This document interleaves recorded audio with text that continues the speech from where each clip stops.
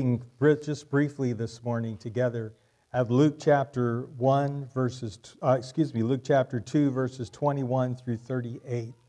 So if you have your Bible and would like to turn to Luke chapter 2 verses 21 through 38. We're just going to spend a few minutes thinking about our Savior and why He came. Let's bow together in prayer. Lord, thank you again for this wonderful day. Thank you for each person you brought here this morning to celebrate the birth of your Son. Help us, Lord, to focus on Him, think about Him, be thankful for Him, be thankful for His willingness to leave the glories of heaven and to come to this earth, to come as a baby, to ultimately grow up and to go to Calvary's cross for us. What a marvelous Savior we have, and we thank you for Him. In Jesus' name, amen. Now, those of you who are longtime Del Rio residents may remember what I'm about to describe. On Veterans Boulevard, there used to be a building. It's torn down now and replaced by a newer building. But there used to be a building, and on the roof of that building, they had the most amazing, huge, gigantic display. The display confused me, however, because on either end of the roof were these giant angels blowing horns, and you would imagine that they are announcing the coming of Jesus. That's right. But no. In between the angels were two gigantic Santas climbing into a chimney. I said, what's wrong with this picture? Something's wrong here. There's a lot of confusion about Christmas, and I thought, well, what a perfect picture. What a perfect illustration of the confusion that surrounds Christmas in our day. Is it about good feelings of goodwill toward others? Is it about a jolly old man who delivers gifts? Or did something astounding happen in our universe 2,000 plus years ago?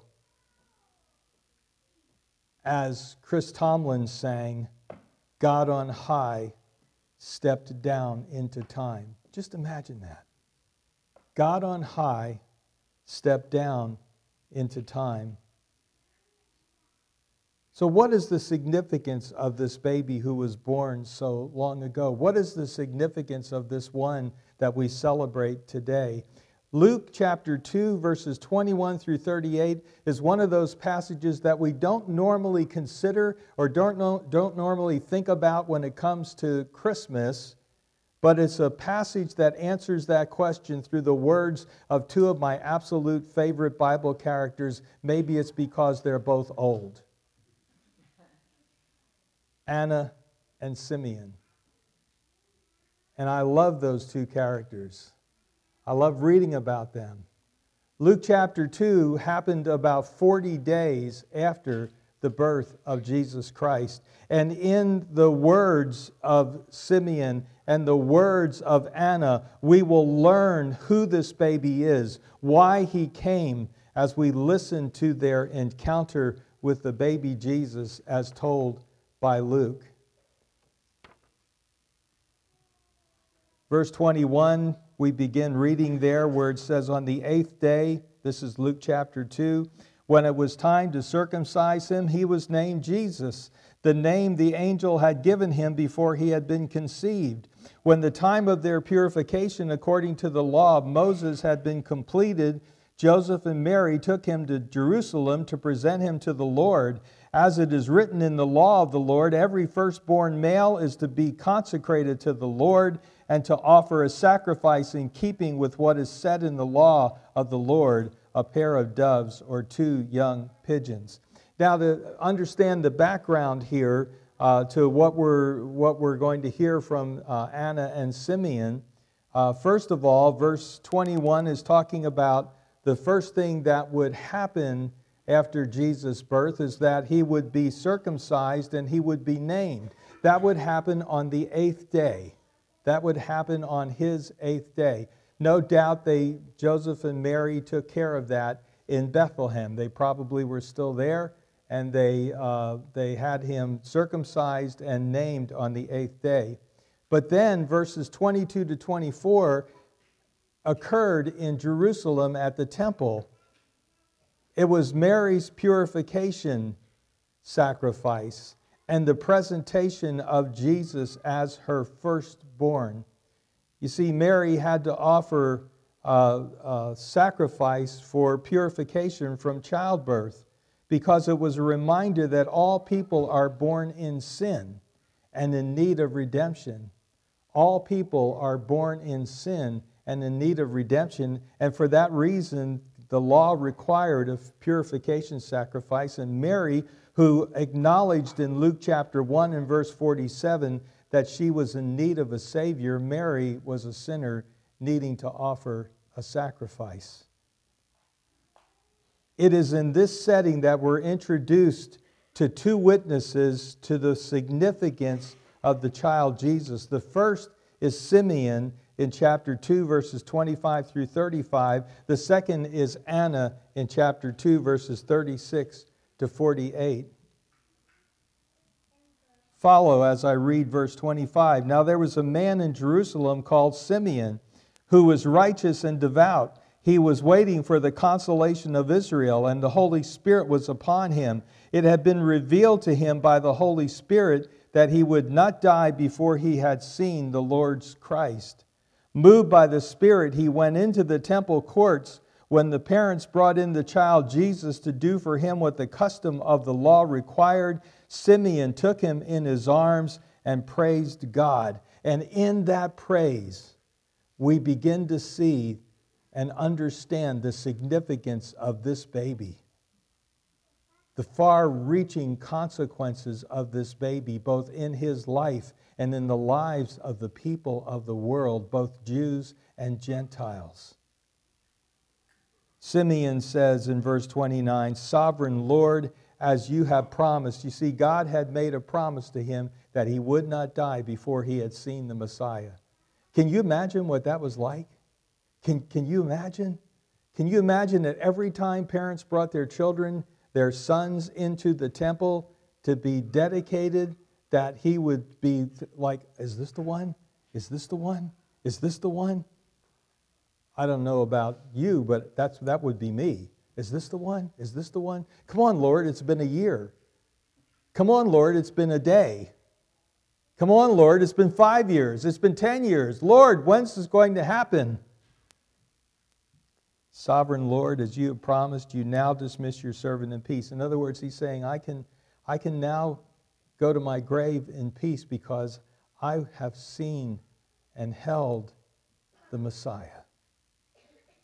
For my eyes, verse 30, have seen your salvation, which you have prepared in the sight of all people, a light for revelation to the Gentiles and for glory to your people Israel. There's some astounding stuff here, folks. What he is saying, what God the Holy Spirit is saying through him, is that Jesus came not just for the Jewish nation. Jesus came not just as the Messiah of the Jewish nation. Jesus Christ came into this world as the Savior of all people. Let's bring it down close to home, of you and me. He came as the Savior of all people. The child's father and mother marveled at what was said about him. Remember when the shepherds came to the cave where Joseph and Mary were when Jesus was born, and the shepherds came and they worshiped, and it says in the scripture that Mary treasured in her heart all the things. Can you think about all the things that were happening at that time? About 2 years later, or up to 2 years later, the wise men would come and bring their gifts of gold and frankincense and myrrh, one of which is a death anointing oil. Can you imagine what she treasured up? The child's father and mother marveled at what was said about him. Then Simeon blessed them and said to Mary his mother, "This child is destined to cause the falling and rising of many in Israel, and to be a sign that will be spoken against, so that the thoughts of many hearts will be revealed, and a sword will pierce your own soul also. In other words, Jesus Christ will be the dividing point of every person. Jesus Christ will be the dividing point of every person. Some will receive him. Some will receive the salvation which he offers. Some will reject him. They will be the ones falling because they have rejected him and rejected the only provision that God gives to take care of our sin problem and our death problem. He would cause the rising and falling. How people responded, how you and I respond to this one, Jesus Christ, will either cause us to rise or cause us to fall. He's the dividing point of this world. He's the dividing point of every life. And then there's a personal note for Mary. A sword will pierce your own soul too. When did that happen? Anybody know? Remember when all of the disciples abandoned Jesus on the day of his crucifixion, Mary didn't. She was there along with some of the other women. They were there at the foot of the cross.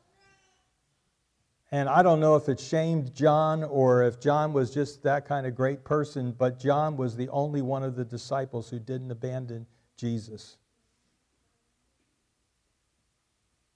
And can you imagine standing at the foot of the cross and your son is on that cross?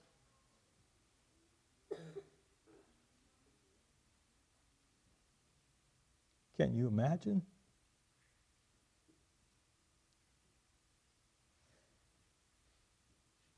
What must it have been like, not only for Mary, but for God the Father? I can see how her heart would be pierced and her very being would be pierced.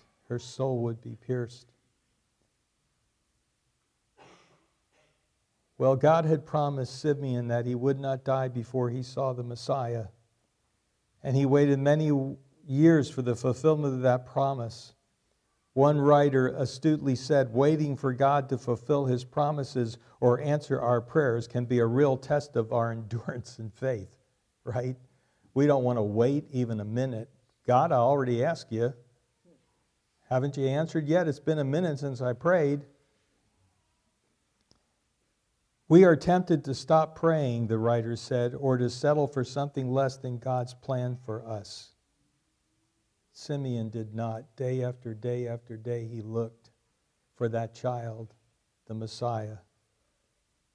The writer says, his life complete, Simeon was ready to go to the Lord.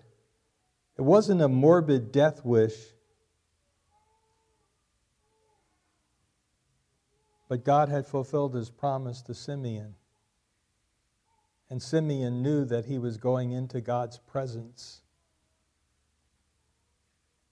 Men without faith, the writer said, crave to live on, for this world is their only home. The man of faith, however, has great peace in the thought of returning to his home in God as soon as his task here is completed. Simeon reminds us that our own time on earth is limited and that we too must soon let go. We're only here for a time. We're only here for a time to accomplish what God has laid out for us to do. We don't have time to waste. Simeon reminds us that our own time on earth is limited.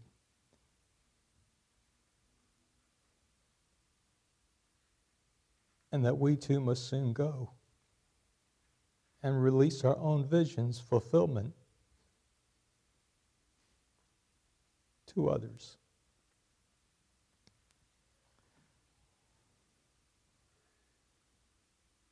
Verse 38, there was also a prophetess, Anna, the daughter of Phanuel, of the tribe of Asher. She was very old. She had lived with her husband 7 years after her marriage, and then was a widow until she was 84. She never left the temple but worshiped night and day, fasting and praying.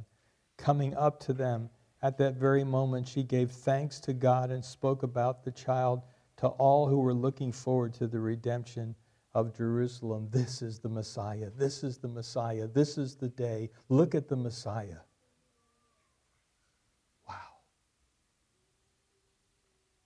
Anna was widowed at a very young age and spent her life in worship and service to God. She didn't spend her life regretting what might have been or questioning God. That's what we do. We think about what might have been, or we ask God, why? God, why did you take my husband at such a young age? But she never expressed regret. She never regretted or questioned God. She was forward-looking and made every day and every night, also, the writer said, a fresh occasion for proving how God gives strength just as it's needed. Anna discovered that God can make every passage of life meaningful and useful. The long years of widowhood were also effective years of worship and service. So the birth of Jesus is significant in 4 ways we learn in this passage.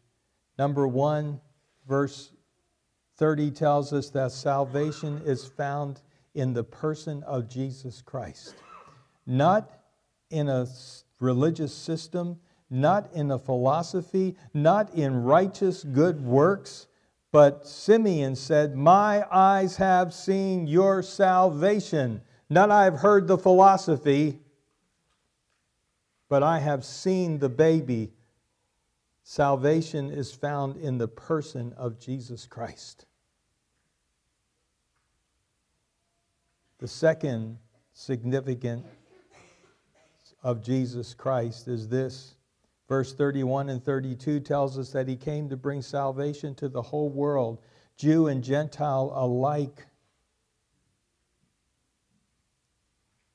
He came for all people, a light for revelation to the Gentiles and for glory to your people Israel. The third significance of Jesus coming is salvation is necessary because we are all sinners and in need of redemption. We're in need of a Savior. If you've never put your faith in Jesus Christ personally, individually, if you've never done that, don't let another minute go by. But trust the provision God made for you. And you can do it right there at your seat. You don't need a special ceremony. You don't need to walk an aisle. You don't need to do any of those things. You just need to, in your heart, say, God, I believe that you sent Jesus to die in my place on Calvary's tree. And I trust him as my Savior. And you will go from death to life.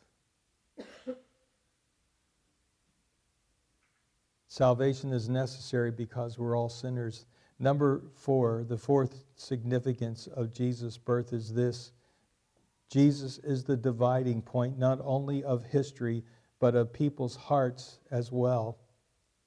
He is the one, Simeon said, who would test men's thoughts and purposes. They will be compelled, one writer said, to take a stand for Christ or against him. And that divides our world today, those who are for Jesus Christ and those who are against him. One of my favorite older writers by the name of Vance Havner said this, and I'll close with this. In all the confusion and commercialization of Christmas these days, we are more than likely to lose Christ. Let us never forget that God sent not merely a prophet, a philosopher, a leader to meet the world's need. He gave his only begotten Son. Like the man in the parable in Luke 20 and verse 13, he said, I will send my beloved Son. And Romans 8:32, he spared not his own Son. Vance Havner concludes, remember at Christmas that the gospel is not that Jesus came or that he lived or that he taught. He could have done all that, but if he had returned to the Father some other way than by Calvary and the open tomb, we would still be in our sins. Thank God he was born, but he was born to die and live again that we might live forever. Let's pray. Lord, what a Savior, and what a great time we celebrate as we think of his birth. But Father, help us to not get fixated on the manger scene. Help us not to get fixated on the baby Jesus. Help us to realize the reason for his coming, the Messiah of the Jews, the Savior of us all. We give you great praise and gratitude, especially at this time of year. And Lord, if there's even one here this morning who needs to trust Christ, please may your Spirit draw them. In Jesus' name, amen. Amen.